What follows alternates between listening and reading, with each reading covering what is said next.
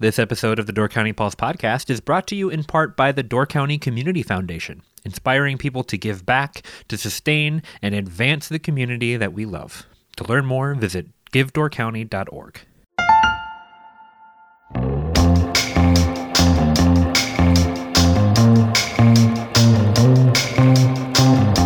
Hello and welcome to the Door County Pulse podcast. My name is Deborah Fitzgerald, editor of The Pulse, and today in the Bailey's Harbor studio we have Jessica Hatch.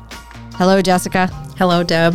So Jessica is the Door County broadband coordinator, and she recently took the position. How long ago was that now? April 11th. Oh my God, time flies. It has. It seemed like the county just got one. Now, the county decided to invest in this position when it got American Rescue Plan Act fund dollars. So that's when they decided, you know what, we're going to invest in broadband and getting somebody into a position to help coordinate what's happening across the peninsula so that we can probably, or try, the goal is to connect everybody in Door County with the same level and the same quality of broadband. Is that kind of a synopsis of what is happening with this position? That's a really good synopsis, actually. The first thing that happened was some of that American Rescue Plan Act funding helped fund an engineering analysis for the county, yes, along with DCEDC, some municipalities, and some private partnership. And the first recommendation from the engineers was to have someone full-time in place. And you're talking about that report that came out last year that did an assessment of the peninsula and then gave recommendations of what the peninsula should be doing or what the municipalities should be doing. And I remember that. It definitely said you need somebody to be overseeing this effort. Otherwise, it's not going to be the same everywhere. And people aren't going to know how to get going. And they're not going to know what another municipality did to get a grant or to get going, because municipalities it's not one of their strengths to talk to each other about what's happening. So when you got into the position, tell me what you thought about how to proceed. Like, how were you going to do that? Well, my first initial week was outreach to the municipalities to kind of get in touch and see where they were at, if they had formed a committee, if the board was handling it, and just get conversations going and try to have contacts. And then we knew we needed to have a plan for them and how to tackle this work and address it. So we really jumped in, getting our county committee together and having conversations on what is the best plan of attack, how to handle this work, and really make it easy for them and approachable for them. Mm-hmm. So I started doing some research to see what I could find in materials. And Fiber Broadband Association has a lot of really great materials, and they do have a playbook that they had been putting together also. So it was great to model some of our municipal guidebook after that. Okay. And then we did have best practices that Bailey's Harbor had done in place from their technology committee and what they had worked through with their partnership with Ensight and the grant application. So we kind of took materials from them, from the playbook, and other things that we were seeing modeled under, suggestions from the Wisconsin Public Service Commission broadband office, other broadband offices across the country, and compiled that information for them first of all and determined really what can we do to help. Okay. So it was first meeting with all the municipalities, finding out where they were, and then getting for them a playbook. This is how you proceed, like step 1, step 2, step 3. What I've heard from a lot of people is that it's so tech-y that it's kind of difficult to, like, you almost have to bring it down to the most basic level for some communities. Are you able to do that? And do you do that? Like, do you have is that what this playbook is? Is it written for everybody, or how does that work? That's what we wanted to do, was to write it for everyone and try to make it approachable. It is very techy. It is a lot to absorb and take in, but really that engineering assessment report from Finley goes into a lot of that information as well. So they have that engineering breakdown that really helps with that. And then we tried to take it to a simpler level in the guidebook as well. Okay. I'm available for questions always. And there are some times when the answer is you're going into the weeds and you need to come out of the weeds. Yes. Okay. So, depending on who's on that committee and what their background is and what they really want to get into or understand themselves, sometimes it's easier for them to work through. And sometimes really the answer is you're kind of focusing in the wrong area. Go back to the basics here, because really that is the provider's job. Oh, okay. They're going to sit down and they're going to explain to you, this is how our network works, this is our architecture, this is what we're going to have in place. And each ISP is going to be similar and different at the same time, but ultimately fiber is fiber. So that is what the engineers determined that we need in this area to tackle all the challenges we have. And really, there is an RFP that is being written and utilized that will be sent out by Sebastopol pretty soon.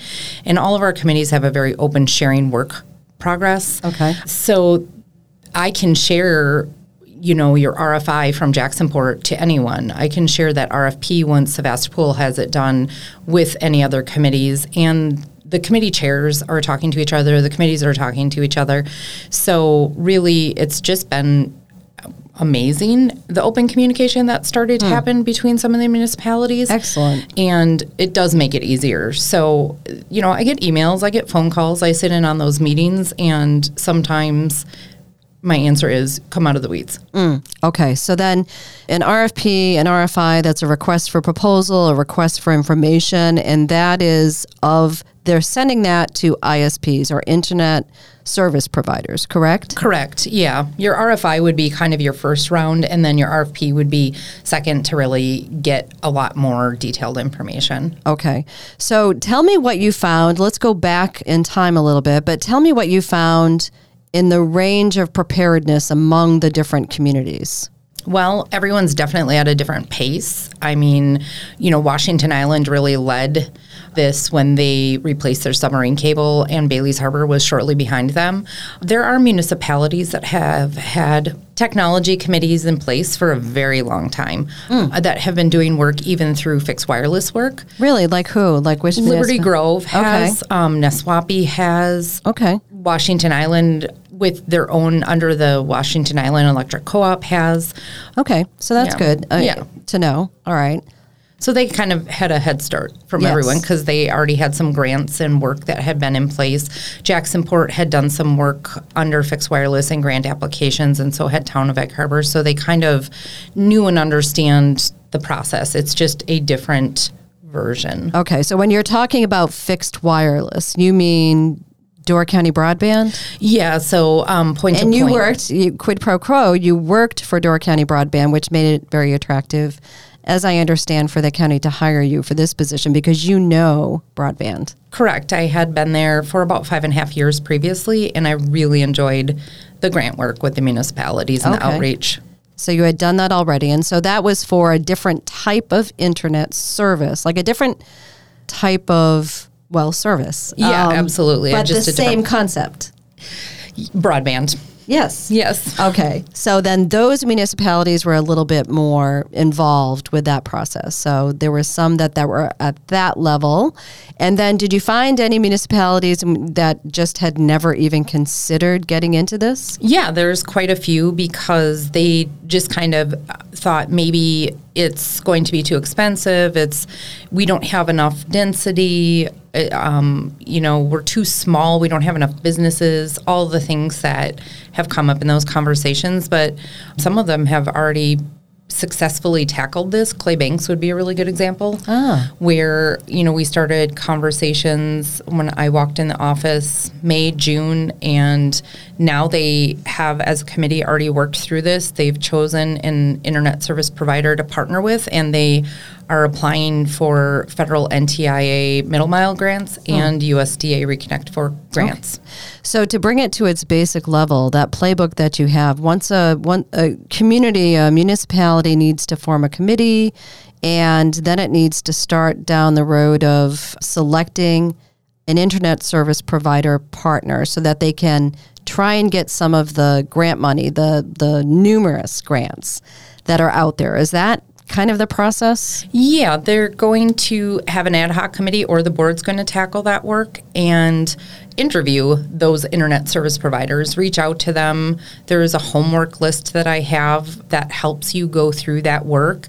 And then really your request for information and your request for proposal are going to, or for project, are going to give you the big answers so that you can kind of narrow that search, because whether it's your board giving you instructions to say, this is the network architecture we want, or we want to work with a local provider, focus on that, or, make sure that it's going to be for everyone in every business. They're going to give you some direction of what they want to see back. Okay. And then you're going to go through that checklist during your interview process. Okay. And have those interviews and discussions probably once or twice at least with those internet service providers coming in to address your committee or your board, and then really making the determination based on that information that you're going to get back of what you're happy with as a municipality and what ticks all the boxes for you.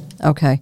So now I had assumed, because I'm not one of those techie broadband experts, I had assumed when I moved back here and had to get satellite service because we're not able to get anything else. But I had assumed that there just were no internet service providers, no ISPs who were ever interested in coming to Door County. So this part of it, where suddenly there are all of these ISPs that are willing to answer these requests for proposals and partner with municipalities, that was surprising to me. So why do we have these? Why are they now interested in coming?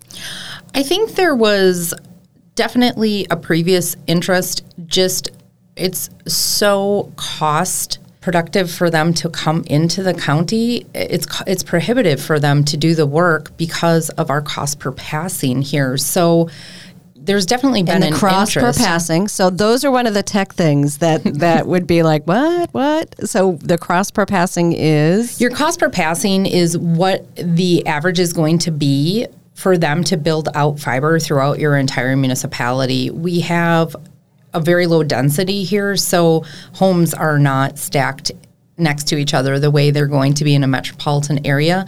So, sometimes your neighbor is right next to you, and sometimes your neighbor is 2 miles away. They're going to look at your roadways and the amount of residents and businesses, and they're just going to do the math on it and say, okay, well, your cost per passing is X. And we're really not interested, which is the problem here in Door County. We don't have enough density. So the Finley engineering report actually answered that to us, where we were able to get that average cost per passing. And the problem in Door County is that our cost per passing is $5,500 to $6,500 per home as an average. Providers really need to see that cost at about $1,500 or $2,500. Yeah. So we need to bridge the gap on that cost, which is why there is the process of looking at what grants are available and then what the municipal input can be financially on that to lower that cost. Okay. The model for any ISP, they need to see a return on investment within 1 to 3 years. They can't look at a 20-year return on investment. They have to keep building out and maintaining that network, which is very expensive. So we just have way too expensive a cost per passing within Door County. And it all has to do with density. We just don't have the population to be able to do that. Yeah, I mean, the areas where we have density have been cherry-picked through.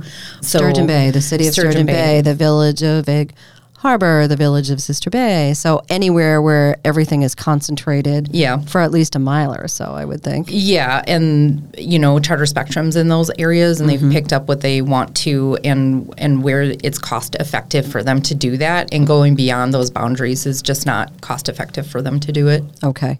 So that explains that then. If they get these grants, and these grants also are pretty, I guess, unique in that we have never had this amount of money, right, that has been available from federal and state sources to build out these networks? Not for broadband. I mean, there's always been some federal money for broadband, but it's never been this much. Okay. So if they can get these grants, the municipalities, then that helps toward those pass-by costs. Yeah. So that they're able to, pretty much fund the architecture of the system.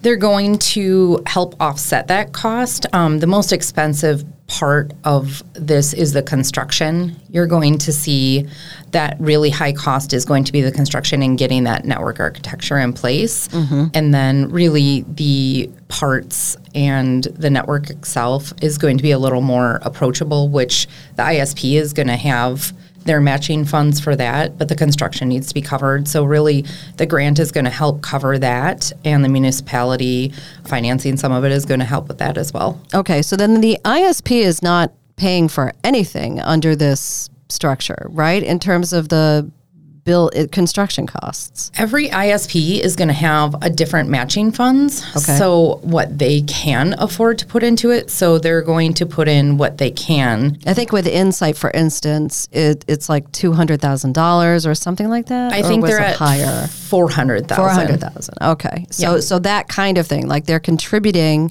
some money to the construction of the system. Yeah, and they're going to utilize any infrastructure that they have in place. If they already have infrastructure in place, they're going to be contributing some of that infrastructure as well towards their match, towards the overall cost for everything. Okay. So the service providers that we have been familiar with up here are Insight, because they're in the Village of Egg Harbor, I believe, and also they have that middle mile cable, and we'll talk about that a little bit. That's one of those techie word things again. And they also are the chosen, ISP for Bailey's Harbor and probably for some other municipalities by now. And then Bertram, which is Door County Broadband, Bertram purchased Door County Broadband. Some municipalities are partnering with them. I know that Nassawapi just agreed to partner with them for this phase of the project. So those are two that we know. And then there are the charters and frontiers that are in those cherry-picked areas that you talked about. Are there others? There are other internet service providers that have reached out that are interested, but they don't currently really have assets. AT&T would be an option in some areas because they do have that middle mile and long haul in areas. So what do you mean by assets? The middle mile and the long haul. The middle mile and the long haul. So they're going to have fiber assets in place because of having maybe cellular towers in place. AT&T has FirstNet towers in place that have cellular on them also. So they're going to have assets that they have invested in already that are going to connect their other vertical assets, like their tower assets. Okay. So your long haul is going to be kind of that super highway that you don't have any off-ramps off of to get off of, and your middle mile is going to kind of continue off of that to help connect more of those things. And then your, end user to connect the last mile is what we need. I see. So there are companies that already have fiber in the ground. There's fiber everywhere. You can see it when you're driving around. They have what are referred to as like Q-tips along in the right-of-ways. So they're kind of like a little post that's white and has a little orange tip on the end of it. Oh. And then there's, black print on it. So that is to mark where fiber is buried. Okay. So there is a lot of fiber that is here that has been invested for different assets for many of those companies, but that is not fiber that they have prepared to, connect to or crack to build out the last mile. Okay. So it's here to support what they have, and there's enough bandwidth to support what they need on those things. Okay. So if I am Insight, for instance, and I have the middle mile going, say, up 42, and I want to take that up County Road EE in the Village of Egg Harbor, then is it compatible? Like, if I'm another company, can I do that? Can I tap into Insight's fiber? And so if the Village of Egg Harbor, for instance, were to go with Bertram, let's say, and Bertram we're doing fiber, can Bertram say, hey, I'm going to connect to your middle mile? Well, there's a lot of fiber providers that utilize and share what's called transport off of each other's networks. So in some instances, you can do that. But the fiber engineers for those companies are going to tell you where you can do it. So it may not be an easy area to access, or it may not be as close as you want to. So, they may reach out to each other and say, hey, we'd like to get transport to bury and build out and go into this area, and we need, 5 gigs. Mm-hmm. But that access or transport area may be 10 miles away. Okay. For the closest area for them to actually access it. So it then could be cost prohibitive for that provider to do what they wanted to do. Okay. So it's not always easy, and it's not always going to be in a location that really maybe suits that other provider's needs. But there are a lot of areas where they share transport on each other's networks. Okay. And is there a cost for that? Like, does anybody say, no, you absolutely can't do that? I think that just because there are some providers that definitely don't want to share transport and aren't open to having other people ride on their networks. Okay. There's always going to be a rent to it. Yes. I mean, it would be, in essence, whatever the engineers determine is available and what they can provide on that area. And maybe you want 10 gigs, but they say, well, we don't have enough. We can only give you this. And then they can't meet that need. So some are open to it and some are not open to it. Okay. So then the municipalities are forming their committees. They're getting these sample RFIs and RFPs that other municipalities have used, and they're sending them out to ISPs, which are internet service providers, who are more than willing to give proposals on what it is that they can do to build out each of these municipal systems. And then we have, at the end of that process, the actual build out. So when a service provider is telling the municipality what it can do, there are a couple of different ways that it can build out that system. So they can do it aerially or they can do it underground. Correct. There is a kind of a, I would say a debate going on up here as to which is better, because some of the ISPs say we're doing it this way, some say we're doing it this way. And so, of course, the municipalities that choose that one way are saying it's the best possible way. But is there an answer to that question? Is it better to do it aerially, i.e. stringing it along the existing telephone lines or utility poles, or is it better to bury? Well, this is a heated debate nationwide. Right. This isn't just isn't a county debate. It's a nationwide debate and a provider debate. Really, there is so many answers to best practice, and every provider, every municipality, and every person is going to kind of have their own feelings on it. So, the biggest issue where we live, obviously, is our topography and the rock that we have to sit on top of on a daily basis. Mm-hmm. And then we have weather system issues here. So there's not a perfect answer to it. In areas like Southern Door, you're going to have a lot more topsoil than you are in certain areas in Northern Door. Sometimes those, ground level engineering will answer that, and even other engineering that has happened or construction in any areas that has already pre-existed, from providers that already have infrastructure in place, they have a decent idea well, we already have infrastructure here. We went through this area. We know we can bury about 60% of it, and the rest is going to have to be aerial, 40%. Sometimes it's a hybrid, and each provider is going to utilize best practice to kind of determine what they already know, or reaching out to engineers that have been in this area to get that answer. And some of them just want to bury it because of maintenance and longevity. So, there's not a perfect answer to it. And it is always going to bring up a lot of feelings. So is it necessary to debate it? I mean, if they both work, right? Yep. If they both work, then isn't it better for the community to just ascertain what their values are? Like, for instance, maybe in the future they don't want to have aerial poles at all. Like, they don't want to have aerial lines through their village. Then wouldn't they necessarily want to bury it? Yes. So does it really just depend upon them isolating the values that they have for it without solving what seems to be an unsolvable answer of which is better? Yeah, absolutely, which is why each municipality is kind of addressing this differently and having those discussions, because, Village of Egg Harbor just buried, or is planning on burying, more utilities in their area. They did on Church Street, and they have plans next year to do a lot of utility burying. So it just makes sense for them to either have conduit put in place so it's ready and prepared in those areas. And then they are going to have to determine what they want to do for those outlying areas outside of that. Do they want to see what the engineers have to say and the ground level engineering has to say? Do they want to just bury it all?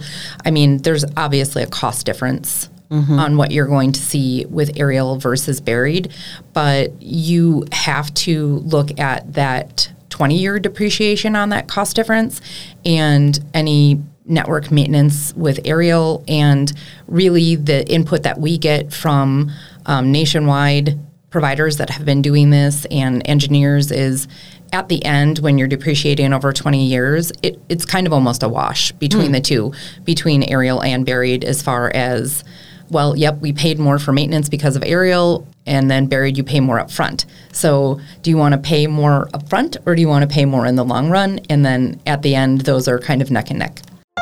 This episode of the Door County Pulse podcast is brought to you in part by Door County Medical Center. Are you looking for a job in Door County with excellent benefits, culture, and potential for advancement through tuition reimbursement programs? Door County Medical Center is hiring. For more than 75 years, Door County Medical Center has been the leader in health and wellness for Door and Kewaunee counties. Their integrated medical center provides a wide range of specialties, including primary care, behavioral health, general surgery, the Women and Children's Center, the Door Orthopedic Center, the Door County Cancer Center, and more. To join the team, apply today at dcmedical.org/careers. So then it is important for a municipality to understand what its values are and the process, but it's not important to convince somebody else that it's better to have aerial versus buried. What works for one municipality is not going to work for another. Yeah, absolutely. This is one of those weeds areas. Yeah. Right. So you are going to get those answers during your RFP, and your committee is going to sit down and, they're going to debate that. And if they want input from the board, you're going to look at those cost differences and just determine, well, do we want to put more in upfront now, or do we want to put more in later? And if, the agreement with your ISP is that they take care of all the maintenance with aerial, then you have to work through all of that with your final agreements and iron all of that out. So no, it's not worth trying to debate and argue and swing anyone either way. Really, you can get caught up in that debate constantly and easily and really lose momentum and time. Yes. Okay. So now back when there was not as much money floating around as there is now, you always got the sense that they were going to spread it out so that it was equitable, for instance, across the state of Wisconsin, like when the state grants were the only thing that you could get. Now it seems like there's a lot more money, and so, as many applications as they may receive for grants, that perhaps those will be fulfilled. But how realistic is that? Could every one of the municipalities up here get a grant? Well, we hope so. Okay, so that is what everyone is planning on.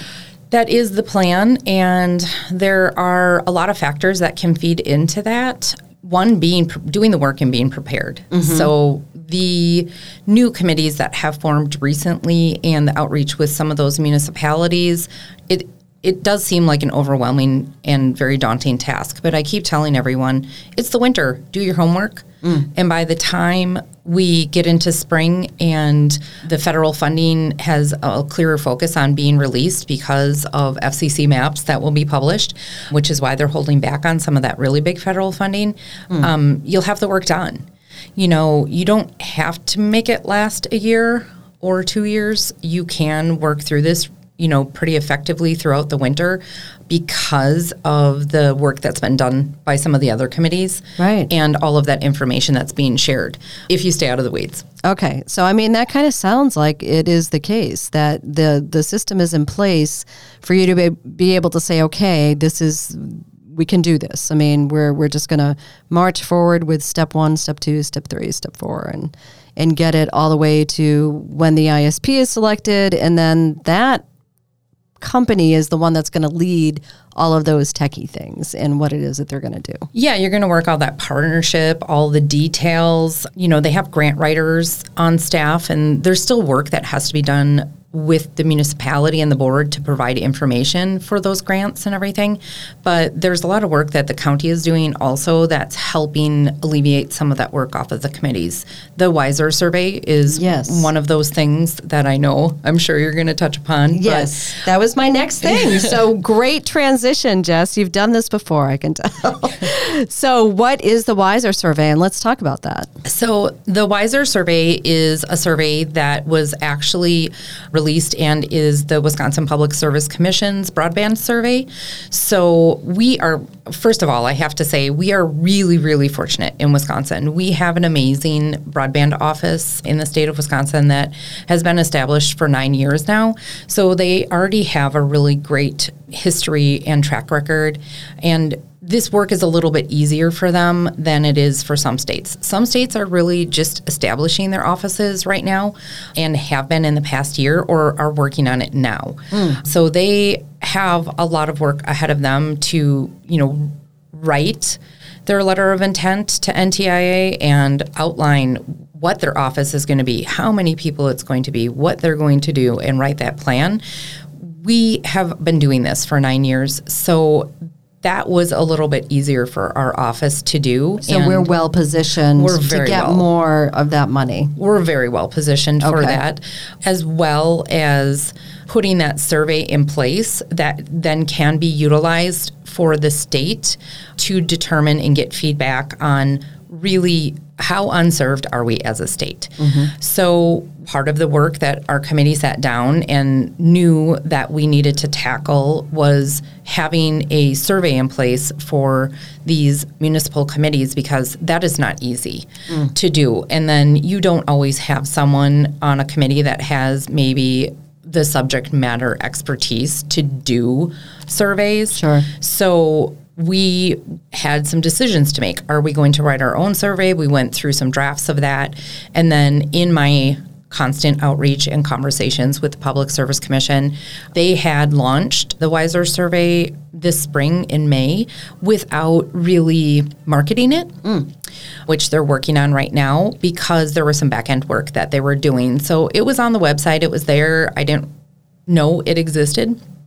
And having conversations with the various different people throughout the staff, but Coulter Sikora is their mapping and GIS director there, and I had reached out to him and he pointed me to it and said, well, we have this survey here at the Wisconsin Broadband Office, and really that really makes it even easier because there's another layer of reporting then. We are providing feedback and information that will benefit our municipalities, but ultimately it's going to benefit the state and how we report as a state, because our funding that will be coming for that BEAD money is going to be based on how unserved we are as a state. So yes, it's important for your municipality and then for all of Door County, but really, if it's better for the state, then the state is going to get more money, and so more money will be available to grant to the municipalities. Absolutely. Wisconsin stands to receive anywhere from $800 million to $1 billion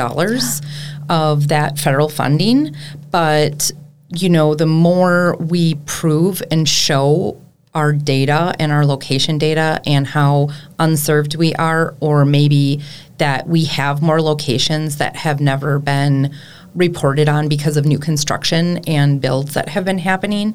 There's a couple layers here of, how that can happen.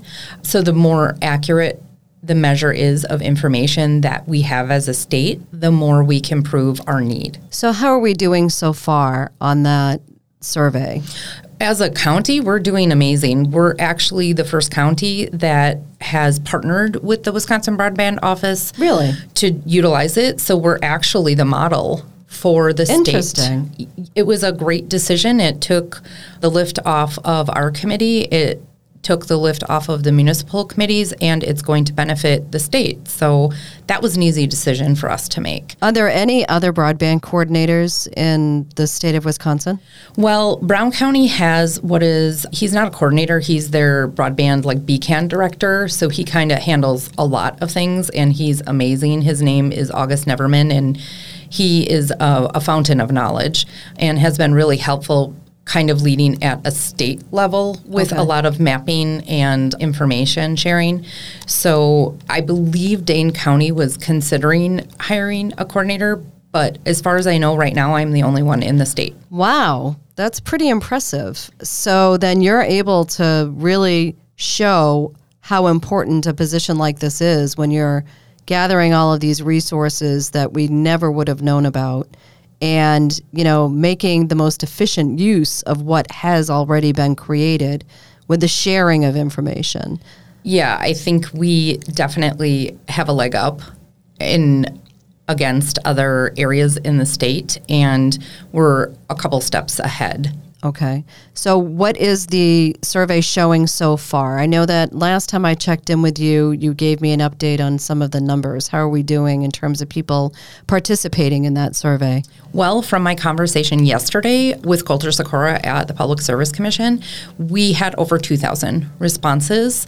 A lot of that is largely because of the massive outreach that I have done on my own, and then also that all those municipal committees had made the decision to mail it out. Oh, excellent. So I got mine in the mail from Sebastopol. Did you take it? Just a couple days ago. Okay. Yeah. Well, I had actually taken it back when I spoke with you, when you had told me that because I have satellite, I'm considered unserved. Yes. So I was like, well, I should probably take this. So yes. So far to date, the municipalities that have mailed it out are Jacksonport, Neswapi, Claybanks, and Sebastopol. Okay. And I know there are discussions with some of those other municipalities considering it, and I know they're getting input from the ones that did mail it out on kind of what their approach was and how they handled that, just to get a better idea with it.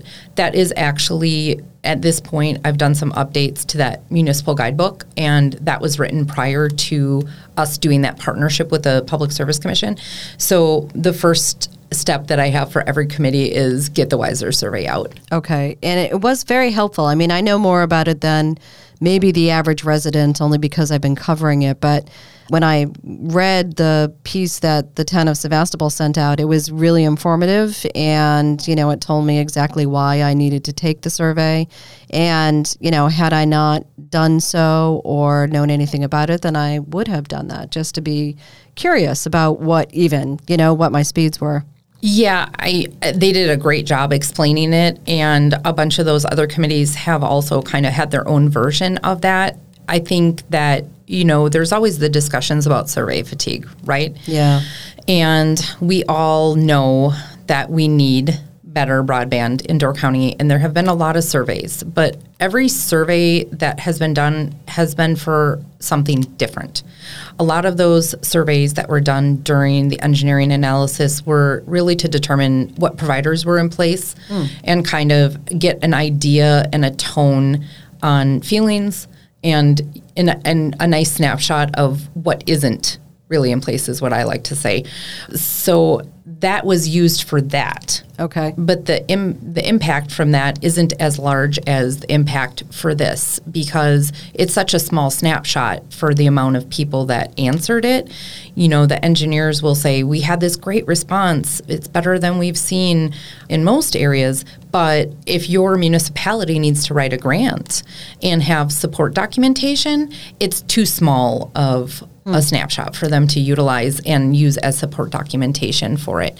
So really, that is one of the best pieces of this is when you're answering that survey and you're showing and you're proving how unserved we are and what you do or that you do not have any service in place at your location, that data that we're getting from the Public Service Commission back now is being utilized as support documentation for all that grant writing in any municipality. Then that is another incentive that they're going to be able to see in the town of Sevastopol, for instance.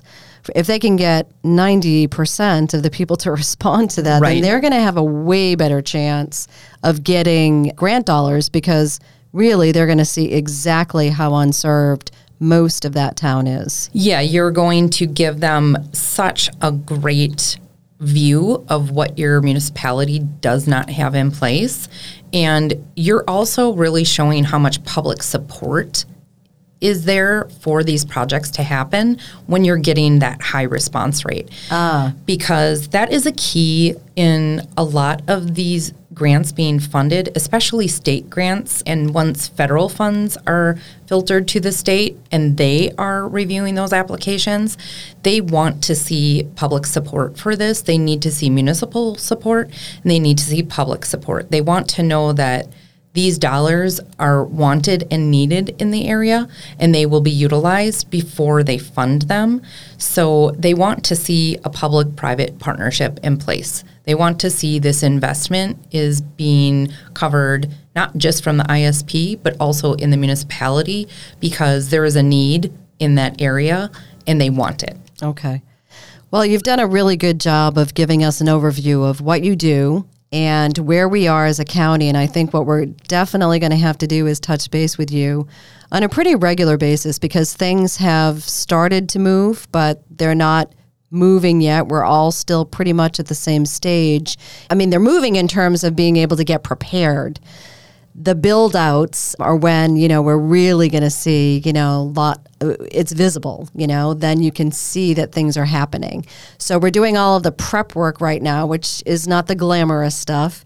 It's not the high visibility stuff, but it's being done, and you've given a really great overview of that, Jess. So I appreciate you sitting down to talk with us today. Is there anything else that we didn't cover that you think that listeners should know about what's happening right now? The only thing that I would cover right now, which is part of that techie piece that I really like, is that some of the work that we're doing at a county level and that I'm doing with our current GIS department is that we are working with the Public Service Commission as a layer to challenge the current FCC coverage maps. Oh, good. So, because those say that we all have great internet they service. do. Even the Public Service Commission ones do, but because it's provider reported data that has always been manipulated. So there is a current challenge process that is happening at a federal level. There is new data that the providers had to report where they used to report it on census block, and now they have to do location data to build what's called this new fabric of coverage maps. So we reached out and had a conversation with the Public Service Commission because we're utilizing the WISER survey, and us in turn with Brown County and another county will be working in a partnership with the Public Service Commission to challenge the FCC coverage maps. Excellent. So we're doing this first level challenge process that we will be pushing against anything that we can find locally. And we're really fortunate. We have a really fantastic land use and GIS department, and they do a really good job at ensuring that all of our location data is mapped and geolocated really well. So we will be challenging that against any maybe new data that has not been located in the past 2 to 3 years with new construction. Okay. So we're going to be looking at that. We're going to give the PSC any information that we find on new builds and new homes to ensure that those are accounted for under those new FCC maps, because we know those new builds aren't going to have service in place. So that's kind of just some fun techie stuff that we're doing, and we'll have to have finished by October 15th. I use the county maps on a regular basis. They're fun. Yeah, they are a lot of fun, and they have so many layers. So will this be another one of the layers? Eventually. This will be a little bit different. I know that we'll be changing our county software over this year to a different system, to an ArcGIS system that is more updated. It won't be one of the layers on there probably, but there is some information. I will have a public forward-facing map with our Public Service Commission WISER survey data that will be up on the FiberNet website probably pretty soon. And what is a public forward-facing map? So it's going to be... Notice how these terms just roll off her tongue as if she's speaking a different language almost. But yes, what is that? So we have a data use agreement in place with the Public Service Commission on all that WISER survey data that we have. And what I have asked our GIS department to do is create a county map of those responses and then a key of them. And essentially do no service in place or what your speeds were reported. So we will have a link for that. I'm hoping that we'll get it on there in the next week or so that GIS has been working on, so that anyone can go on there, you can look at it, and you can see all those responses, so to speak.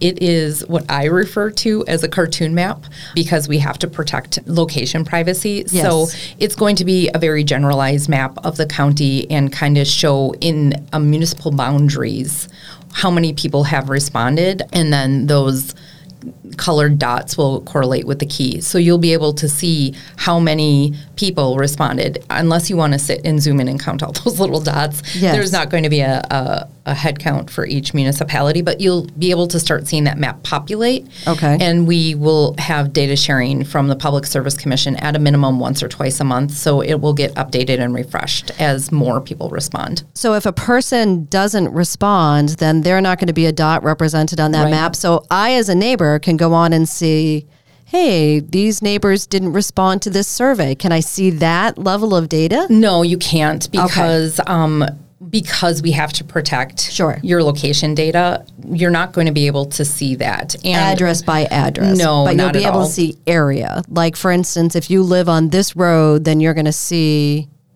It's not going to have satellite imagery on it because then it's too easy to locate who has and hasn't responded, which is what we need to protect.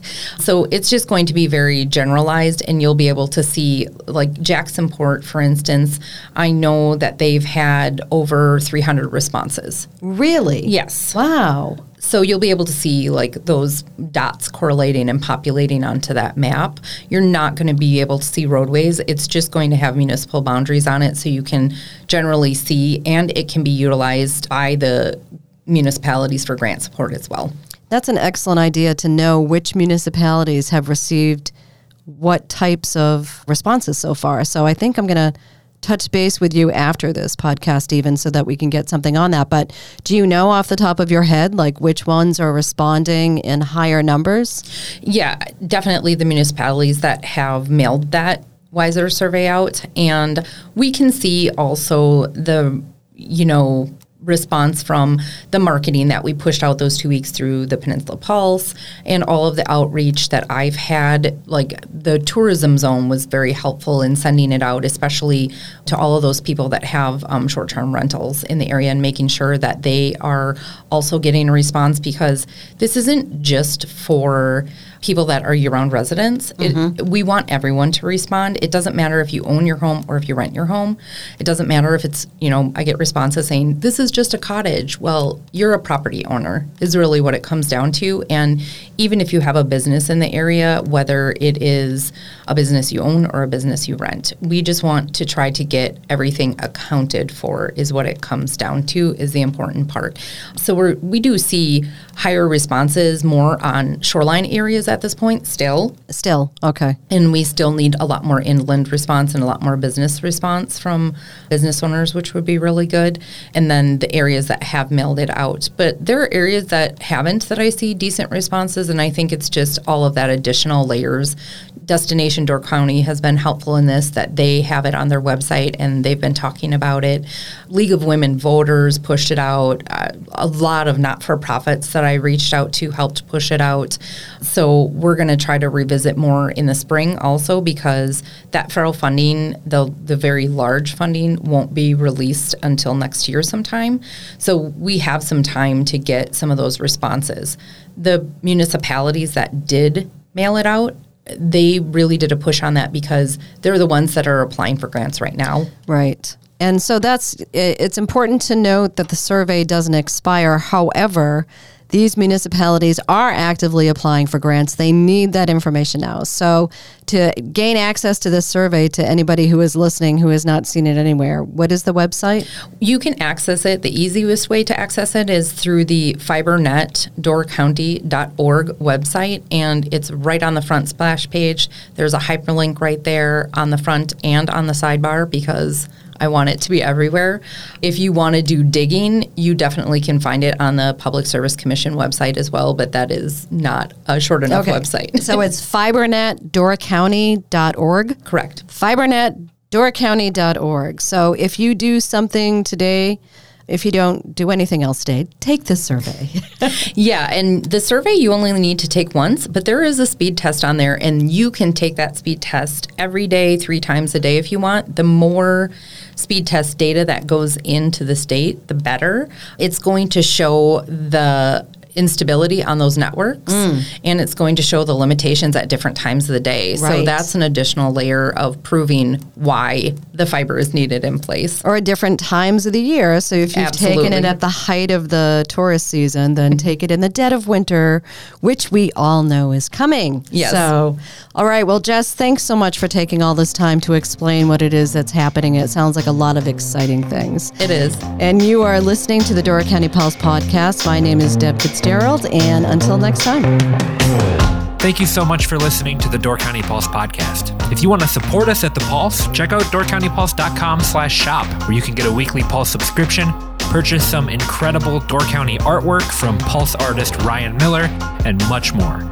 We hope you've enjoyed the Door County Pulse podcast, and we will see you next time.